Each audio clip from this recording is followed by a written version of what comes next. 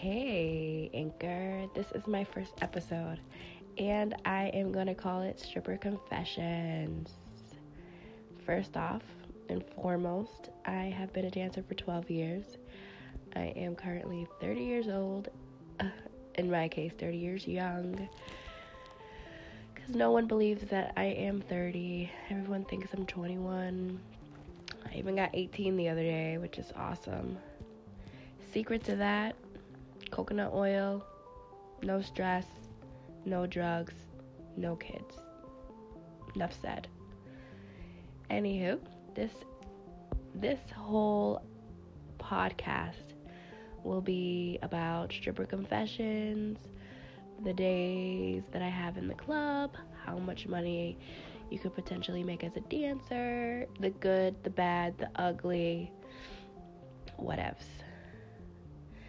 But I am going to have a, kind of like a review of the clubs and the ugly, the good, some of the funny stories that I've had speaking to stupid customers.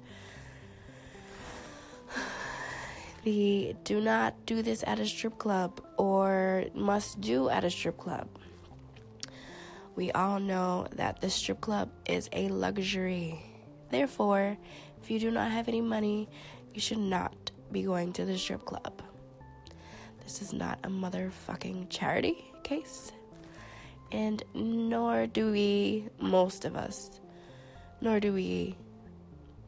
do the extras for money.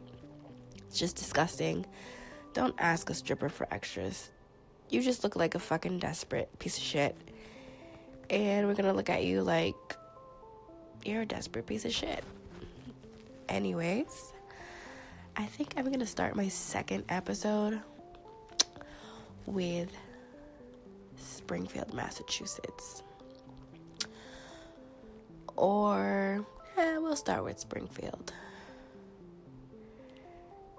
If you've never been to the ghetto, don't go to the ghetto, 'cause you wouldn't understand the ghetto. Not all strip clubs are fancy and glamorous as they seem. Some are rugged and pretty much, it's the survival of the fittest. You either eat or you get ate. This is continuation. This will be the continuation of